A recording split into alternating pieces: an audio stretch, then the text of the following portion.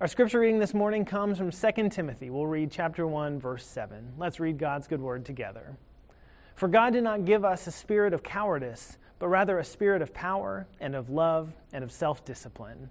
This is the word of the Lord. Thanks be to God. Amen. What would it be like to encounter someone whom you could very well believe could stop a moving train simply by praying?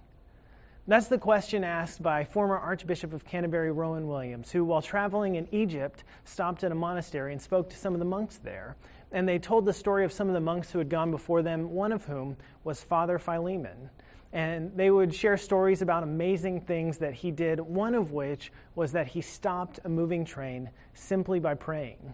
And what's so interesting to me is that Williams didn't ask the question, did that really happen? Or how can you prove that happened? How is that even possible?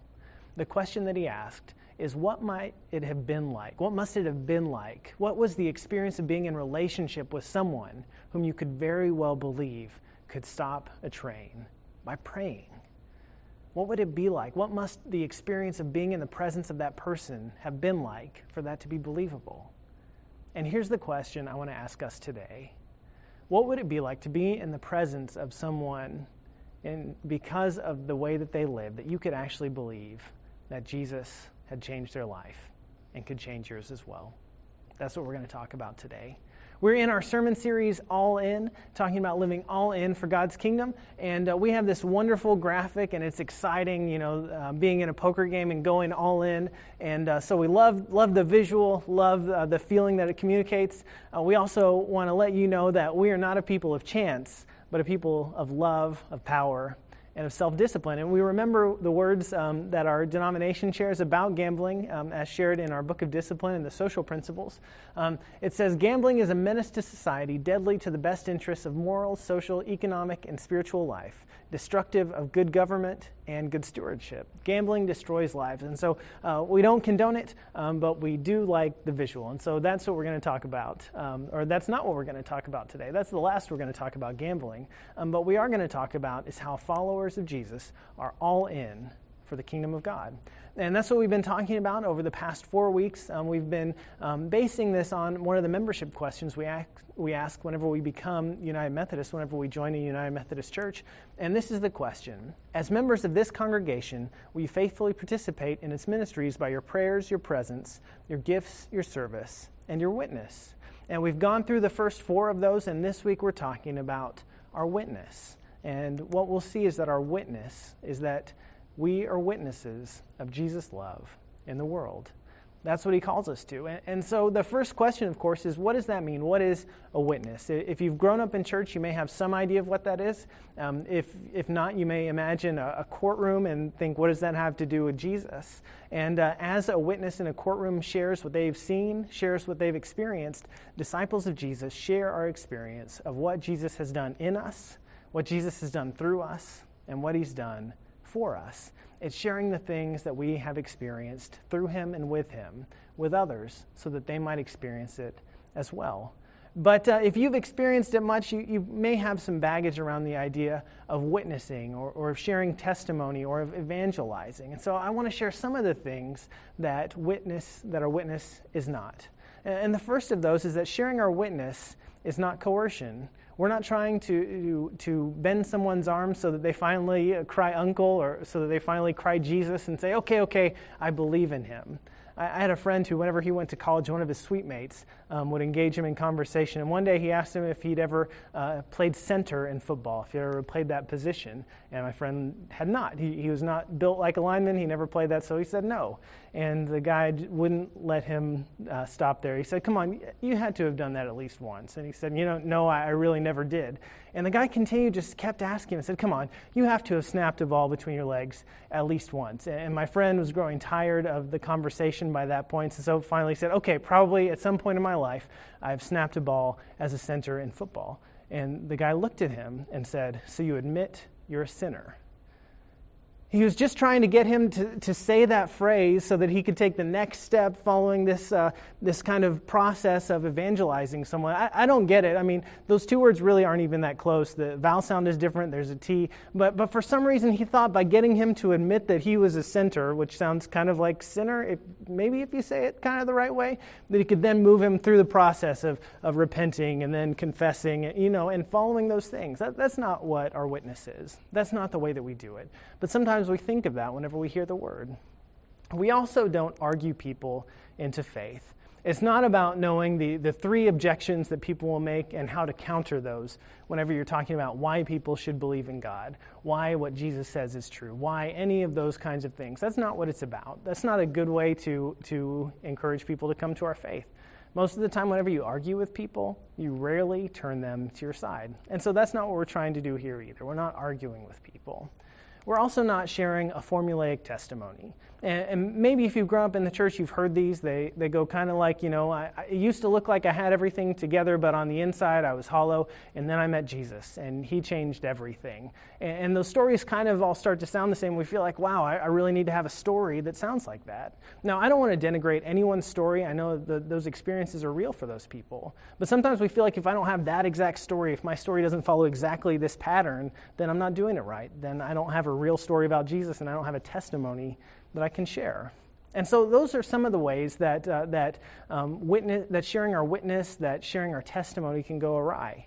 And so while there can be ways that it becomes problematic, while it becomes tough, we also know that sharing is at the core of our faith.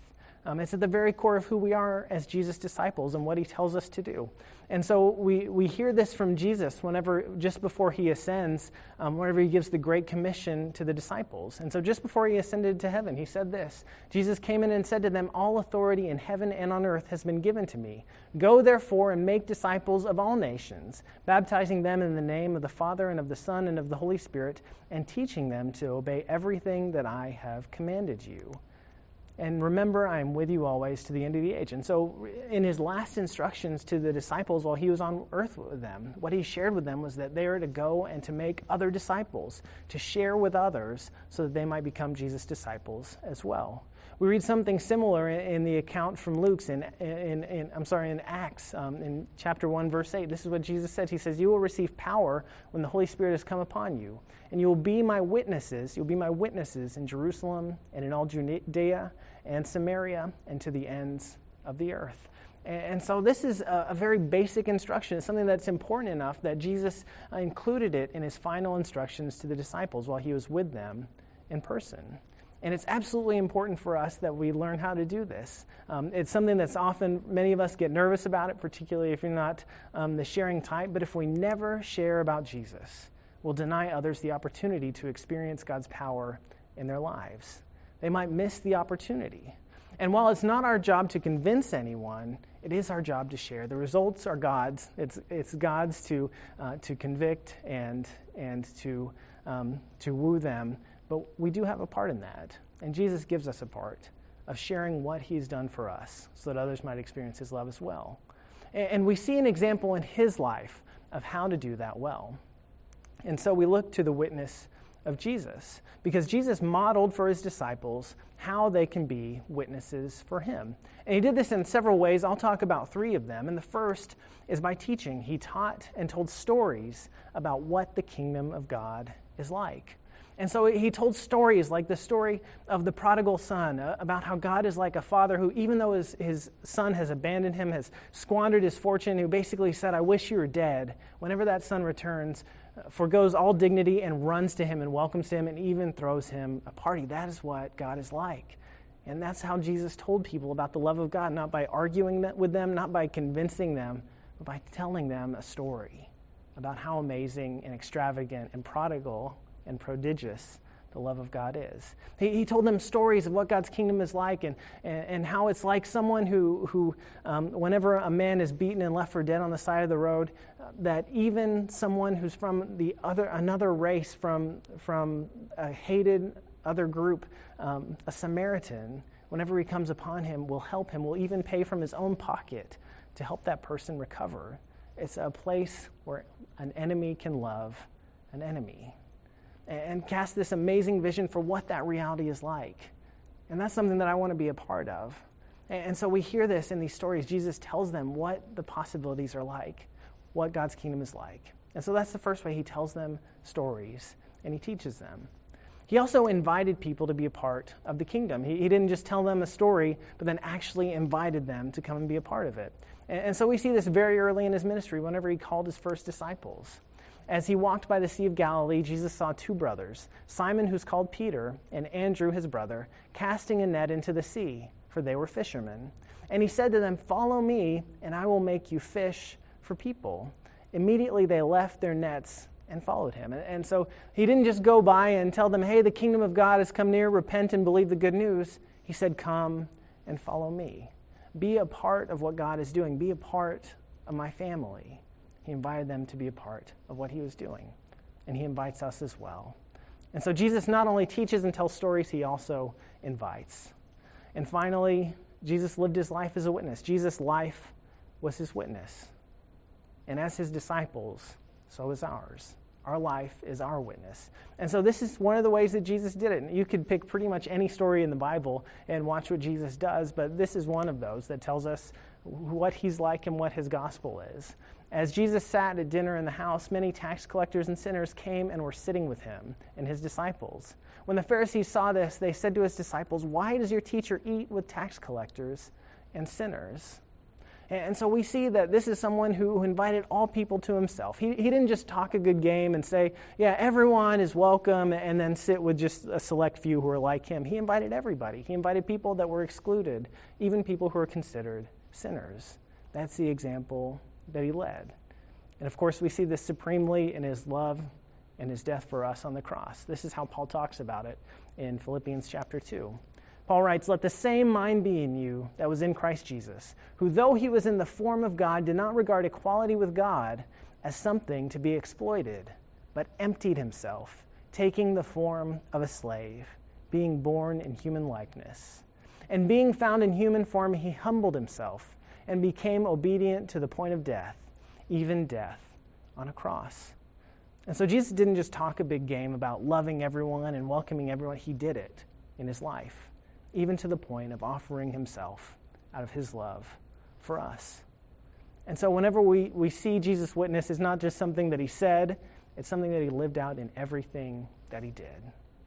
And so he sets that example for us, and when we follow Jesus' example, we can help others experience his love in their lives.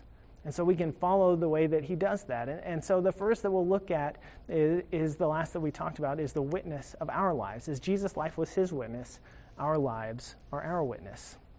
And one of the places that we see this is in John chapter 13. Jesus commanded his disciples to love one another, and he modeled that love by washing their feet, by doing something that for a teacher, for their Lord and Master, was completely degrading, not to mention gross.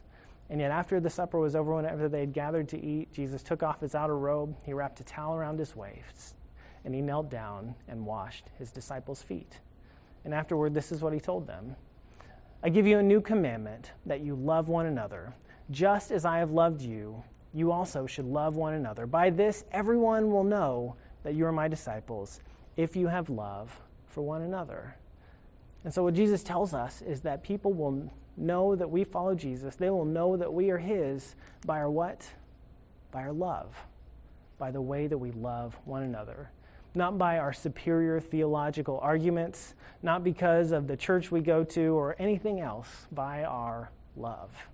That's how people will know that we follow him, by the way that we love one another.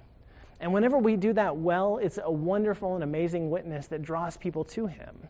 But when Christians fail to act in love, our witness can push people away from Jesus. At best case, it's just a waste of our time. It has no effect. And at worst, it actively repels people away from Jesus. And unfortunately, I don't have to tell you very many examples of this. You know what it's like whenever Christians behave badly. And this week, we've seen in some of the headlines some of the awful ways that Christians fail to live up to the love of Christ, as we hear news of new sex abuse scandals that clergy have been involved in. And it breaks my heart for everyone who's involved in that, for all of the children whose lives were so harmed. and as well as for people who will say, you know what, if that's how people who follow Jesus act, count me out. I don't want to be a part of that. But that's what happens. And so the way that we live together, and particularly the way we protect the most vulnerable, is a witness to what we really believe. And one of the things that I'm thankful for is that I'm part of a denomination and part of a church at Acts 2 that has policies designed to protect people. And so we have a safe sanctuary policy. And that's a witness to our love and care for children. And so that means if you're going to work with anyone who's under 18 or who is a vulnerable adult, then you've got to pass a background check. And even if you're in that place, you're never going to be alone with children. We're always going to have at least 2 adults because our top priority is keeping them safe. That's our witness. And that's how we love as Jesus loved us. That's how we care for the children that Jesus has trusted us with. Because whenever we don't, it's absolutely catastrophic. And our witness doesn't match up with the things that Jesus says. And that's a problem because as ethicist Christine Pohl says, the best testimony to the truth of the gospel is the quality of our life together. And whenever we get that right, the results are amazing. It can make an absolute difference. And we can be a part of something amazing. Our lives can bear witness to a love that creates a community where people of all kinds are welcome, where all are welcome, where people from all kinds of backgrounds love one another authentically, and where Christ's light shines. That's the kind of community that we're building here at Acts 2, because that's the kind of community that we read about in Acts chapter 2, where people from every nation under heaven were gathered, and the Holy Spirit filled them, and they were able to understand one another despite speaking different languages. That's the kind of community that God created in the early church. And that's the kind of community that we're still asking God to create here among us today. And whenever we live out that witness, people want to be a part of it. I'm thankful for one of my mentors who exemplified this really well. Dr. John Starkey was a professor at Oklahoma City University. He taught theology and New Testament and just about any other class that they asked him to teach. But one of the things that was amazing about him is he would teach us about Jesus, he would teach us about the love of God, but he also lived it. And he spent way too much time in his office talking to students because all of us wanted to talk to him. Whenever you turned in a paper, you would get a response that sometimes was as long as the original paper that you submitted because he wanted to help you to grow and to learn. And he saw what God had gifted us with, sometimes things that we could not see ourselves. And he lived his faith. He was a Quaker. He believed in living simply, and so he lived in a house that was close enough to the Oklahoma City University campus that he didn't have to own a car. Caring for creation was also important to him, and so that was another part of that. And just the way that he lived. Not many of us, I don't think, became Quakers, at least not in my class. Few of us got rid of our cars, but because we experienced God's love through him, we were changed. His witness made a difference, and it wasn't just the things that he said to us, it was the way that he lived. And I'm so thankful that I had the experience of God's love through him and the blessing of studying with him. Because when people see the evidence of God's love at work in our lives, they will want what we have. They'll want to experience that as well. Whenever we embody the love of Christ in the way that we live with others, we can make an absolute difference. And so I wonder, in your life, how are you living? What is the witness that people see in your life? If they look at your social media feeds, what will they see? The things that you've posted, will they see the love of Christ there? Or will they see condemnation of people who don't see the world like you do? If they see the way that you drive, the way that you treat people who are serving you, or maybe a server who got your order wrong, what do they see? Do they see the love of Christ there? Or do they see something else? We have the amazing opportunity to share the gospel without saying a word. And yet we also have the opportunity to discredit it without saying a word as well. So how will you live your life? Your life is your witness. But it's not the whole of your witness. Because as we see, Jesus also invited people to come and see. And so living out Jesus' love in the way that we behave toward others is a great start, but people will never know why we're different if we don't tell them. It's important for us to walk the walk, but we also have to talk the talk as well. It's not one or the other, it's both. And so Jesus not only lived out the kingdom, but he also taught about it. And not only taught about it, but he also invited people to be a part of it. And that's the same thing that we can do as well. We can invite people to be a part of what God is doing in our lives and in the world as well. And specifically, the way that we do that at Acts 2 is we're helping non-religious and non-active Christians become radical Christ followers. And so we can share the hope with people who are non-religious and with Christians who have become non-active, who are not currently practicing their faith. We can help them by inviting them to experience what we have and to experience the hope that only Christ can bring. And probably that won't happen simply by waiting for them to come to us. We'll have to actually go to them if we want to share. We have to have relationships with people who are not like us. Because if you're anything like me and like most Christians, the kind of people that we hang out with are other Christians. And so who are the people that you're interacting with? Who are the people that you might share hope with because you spend time with them? This is one of the ways that we see Jesus' disciples living that out. This is very early in the Gospel of John chapter 1. The next day, Jesus decided to go to Galilee. He found Philip and said to him, "Follow me." Now Philip was from Bethsaida, the city of Andrew and Peter. Philip found Nathanael and said to him, "We have found him about whom Moses and the law and also the prophets wrote, Jesus, son of Joseph, from Nazareth." Nathanael said to him, "Can anything good come out of Nazareth?" Philip said to him, "Come and see." Now it's really interesting. Philip was trying to do Nathanael a favor, to tell him about the person that they had encountered the one who was written about in the scriptures. And Philip was like, Nathanael was like, "I don't know about that. I mean, from Nazareth, really? Like, shouldn't he be coming from Jerusalem or someplace like that?" And what's interesting is that Philip doesn't argue with him. He's not like, "Well, actually, here are 3 very good reasons why the Messiah could have come from Nazareth and why we should have expected that." What does he say to him? Say it with me. Come and see. He invites him to come and see what Jesus is doing and to be a part of it. Philip didn't argue with him. He simply invited him to come and see. And so we can do the same thing whenever we invite people to come and see what Jesus is doing in our lives, in our church, and in the community. And as you're inviting people to come and see, there are 2 really simple ways that you can share with others: by recommending and by inviting. And so if you know someone new who's moving to town or someone who hasn't found a church home and is looking, and you think Acts 2 might be a good fit, you can simply recommend our church to them in the same way that you would if they were looking for a realtor or wanting to know what are good restaurants in the area. You can just say, "I recommend Acts 2. It's a great church. My family and I love it. It's been a great fit for us." And the great thing about that, we know that we're not a perfect fit for everyone, but even if they come and realize there's another place that would be a better fit, that's somebody else for the kingdom. Because we know that even if they have a different name on the front of the church, even if they have a different denomination on the front or none, we're still all on the same team. We're all following Jesus together. And so we're not in competition. We're working together for the kingdom of God. And so we can recommend the churches, recommend our church to other people, and then leave the results to God. The other is by actually inviting them to come with us.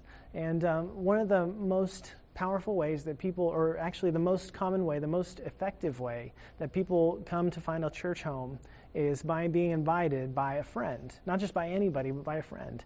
And so it's not by having a really great church website and people find all the info they're looking for. That's not a bad thing. Or having a really awesome social media presence with great posts, although that's good too. But by being invited by a friend. And so who do you know that doesn't have a church home that you might be able to invite? And simply by inviting them, you can make such a difference in their lives. And whenever you do, it's important to remember, it's not just come to my church, but come with me. Come with me. Because one of the things that we forget if we've been in church for a long time is that it can be really intimidating to come into a new church for the first time. There are tons of people that you don't know. You might not know a single other soul. And then there are all of these things you don't know where to go, when you're supposed to stand up, when you're supposed to sit down, when you're supposed to read with the pastor and when you're not. All those things can be really intimidating. And simply by inviting someone to come with you, it can make all the difference in the world. And so simply by recommending and inviting, we can invite people to experience the love of Christ in the same way that we've experienced it ourselves. And whenever you think about who invited you to come and see, I wonder for you, who is the person who helped you come to faith in Jesus? Who is the person who first told you about him, who helped you come to know him as Savior and Lord? Whenever I think about that in my life, the person who had the biggest influence on me is my mom. I remember from the time that I was little that every night she would come and at bedtime she would pray with me. And she taught me how to pray. First, she taught me, "Now I lay me down to sleep." I'm sure before I could before I could speak and actually be able to participate with her, she would pray over me. But after I was able to do that, she taught me, "Now I lay me down to sleep." And then she also taught me the Lord's Prayer whenever I got big enough to learn that. And that had some big words. I was Presbyterian at the time, so I didn't know what debts were, but she explained that to me and helped me to understand the faith by teaching me that prayer. And she took me to worship, taught me about praying and what it meant to follow Jesus. And so there were other people who were influences in my life, my dad, my grandparents, my Sunday school teachers. I still remember the Halls and the Lindsays and the McBrides. And I'm so grateful for all of those influences, and particularly for my mom, who helped me to know Jesus. The other question I want to ask you is, how has Jesus made a difference in your life? What in your life is different because you're a follower of Jesus? Now, I can think of a lot of things that he's done in my life, but one of those started whenever I was in high school and went on a mission trip to Mexico. We built casitas, little houses, and through that I learned that following Jesus wasn't just about behaving the right way. It wasn't just about not saying bad words, not drinking on the weekends, but actually had to do with sharing the love of Christ by serving others. That made such an impact on me and continues to have an impact on me. And I still remember that today. It helps me to know that life is not just about me, but it's about sharing the love that Christ has for everyone and serving those who are in need. And so that was an amazing experience that I got to go on with my dad as well whenever I was in college, and we got to share that together. And so what is the difference that Jesus has made in your life? And as you think about who you can share that with, and maybe how you can become someone who names you whenever they remember who are the people that made a difference in their lives and help them to know Jesus. One of the ways you can do that is by sharing with the children in your family. You can share the hope that you have with them. And so you can do like my mom did and teach them how to pray. Teach them the Lord's Prayer. Pray that prayer with them. That's something that we've done with my daughters every night. We've missed some nights, I'm sure, whenever we were traveling or up late, but every night we pray the Lord's Prayer with them. From the time that they can't understand it, my 6-year-old still doesn't understand some of the words, but she's getting there, and she's learning the faith through praying that prayer. And so simply by praying that with them, you can help them to know Christ. You can also bring them to worship with you, whether they're your children, your grandchildren, nieces, or nephews. But start by teaching them the faith. Help them to know who Jesus is. Because there are so many people in our communities. Our communities are full of people who desperately need the hope that Jesus brings. And the way that they will find it is through people who are willing to share with them. I love the story. Adam Hamilton tells it about James McGinnis, who was a football player in high school. In 2014, his senior year, in a football game he was playing, and he went to tackle someone, and his head hit the other player's hip bone, and he suffered a subdural hematoma. He was in the hospital for a long time, suffered a serious brain injury, and they didn't know how things were going to be afterward. And after months of therapy, of having to relearn how to walk and how to talk, he was able to regain some of his independence. And yet things were still not the same. The kind of jobs he could have were not the same as he was able to have just a few months earlier. And talking continued to be a struggle for him. And yet one of the most powerful things about his life is his witness. The way that he shared the love of Christ with others. And the way that he did that was through this. Through sharing with people the American Sign Language sign for "I love you." This is how people know him. Every time he sees someone, this is what he does, because he wants to share with people that they are loved and to invite others to join him in sharing love throughout the world. He was traveling with his father one day. They were going through Joplin, Missouri, and had stopped to get gas. And they finished and put the handle back up and started to get back into their car, and James told his father to hold on. There were some bikers driving up and pulling into the pump behind them, and he told him just to wait. He needed to stay for a second. And so his father thought that was kind of weird, but went with him. And so after the bikers got off, they were big, they were tough looking. These were not soft, cuddly bikers, but they were tough guys. And James walked up to them, and they kind of folded their arms and did not look too inviting, and he held up the "I love you" sign, and that did not crack any barriers with them. When James started to talk, they could tell that he had a brain injury, and that started to soften them, to lower the walls just a little bit. And he said, "I just want you to know that you are loved." And one of the bikers began to cry. He said, My dad never said that to me growing up. I don't know if anyone has ever said that to me. And James said, well, I want you to know that you are loved. That's the kind of impact that we can have whenever we share the love of Christ, whenever we let our witness shine so that others can experience that as well. We can be a part of that, and these are the ways that I want to challenge you to do that. These are our action steps for this week. First, I want to challenge you to reflect on your witness, both digital and in person, but to ask if people didn't know where I went to church or even whether I went to church and saw the way that I behave, if they saw the things that I post online, if they heard the way that I talk to people, what would they think about me? And if they found out that I follow Jesus, would they think less of Jesus or more? And then reflect on that. And if that answer isn't what you want it to be, then think about what are the things that I can change so that the things that I do, the way that I conduct myself, the way that I speak to others is a credit to Jesus and might entice others who want to come to know him. So take a look, reflect on your life, and ask that question. And then pray and ask whom God would have you invite to worship. Pray, God, who in my life are you calling me to invite, and how might I invite them? And then invite them this month. And before you do that, remember that the most effective way, the way that most people come to find a church home is being invited by who? By a friend, not by a stranger. Sometimes that feels like being accosted. And so if it's not someone you know well, then that might take some time beforehand of investing, of spending time with them, of being all in with your presence and sharing that with them so that you have a relationship and then can actually invite them so they can experience the love of Christ. And as you invite, I want you to know that we've got an awesome sermon series coming up. I think it's really going to help you. I know that it's something that I need. And so as you're inviting, you can just let them know, hey, our church is starting a new sermon series, and you can share with them what it's about. Take a look.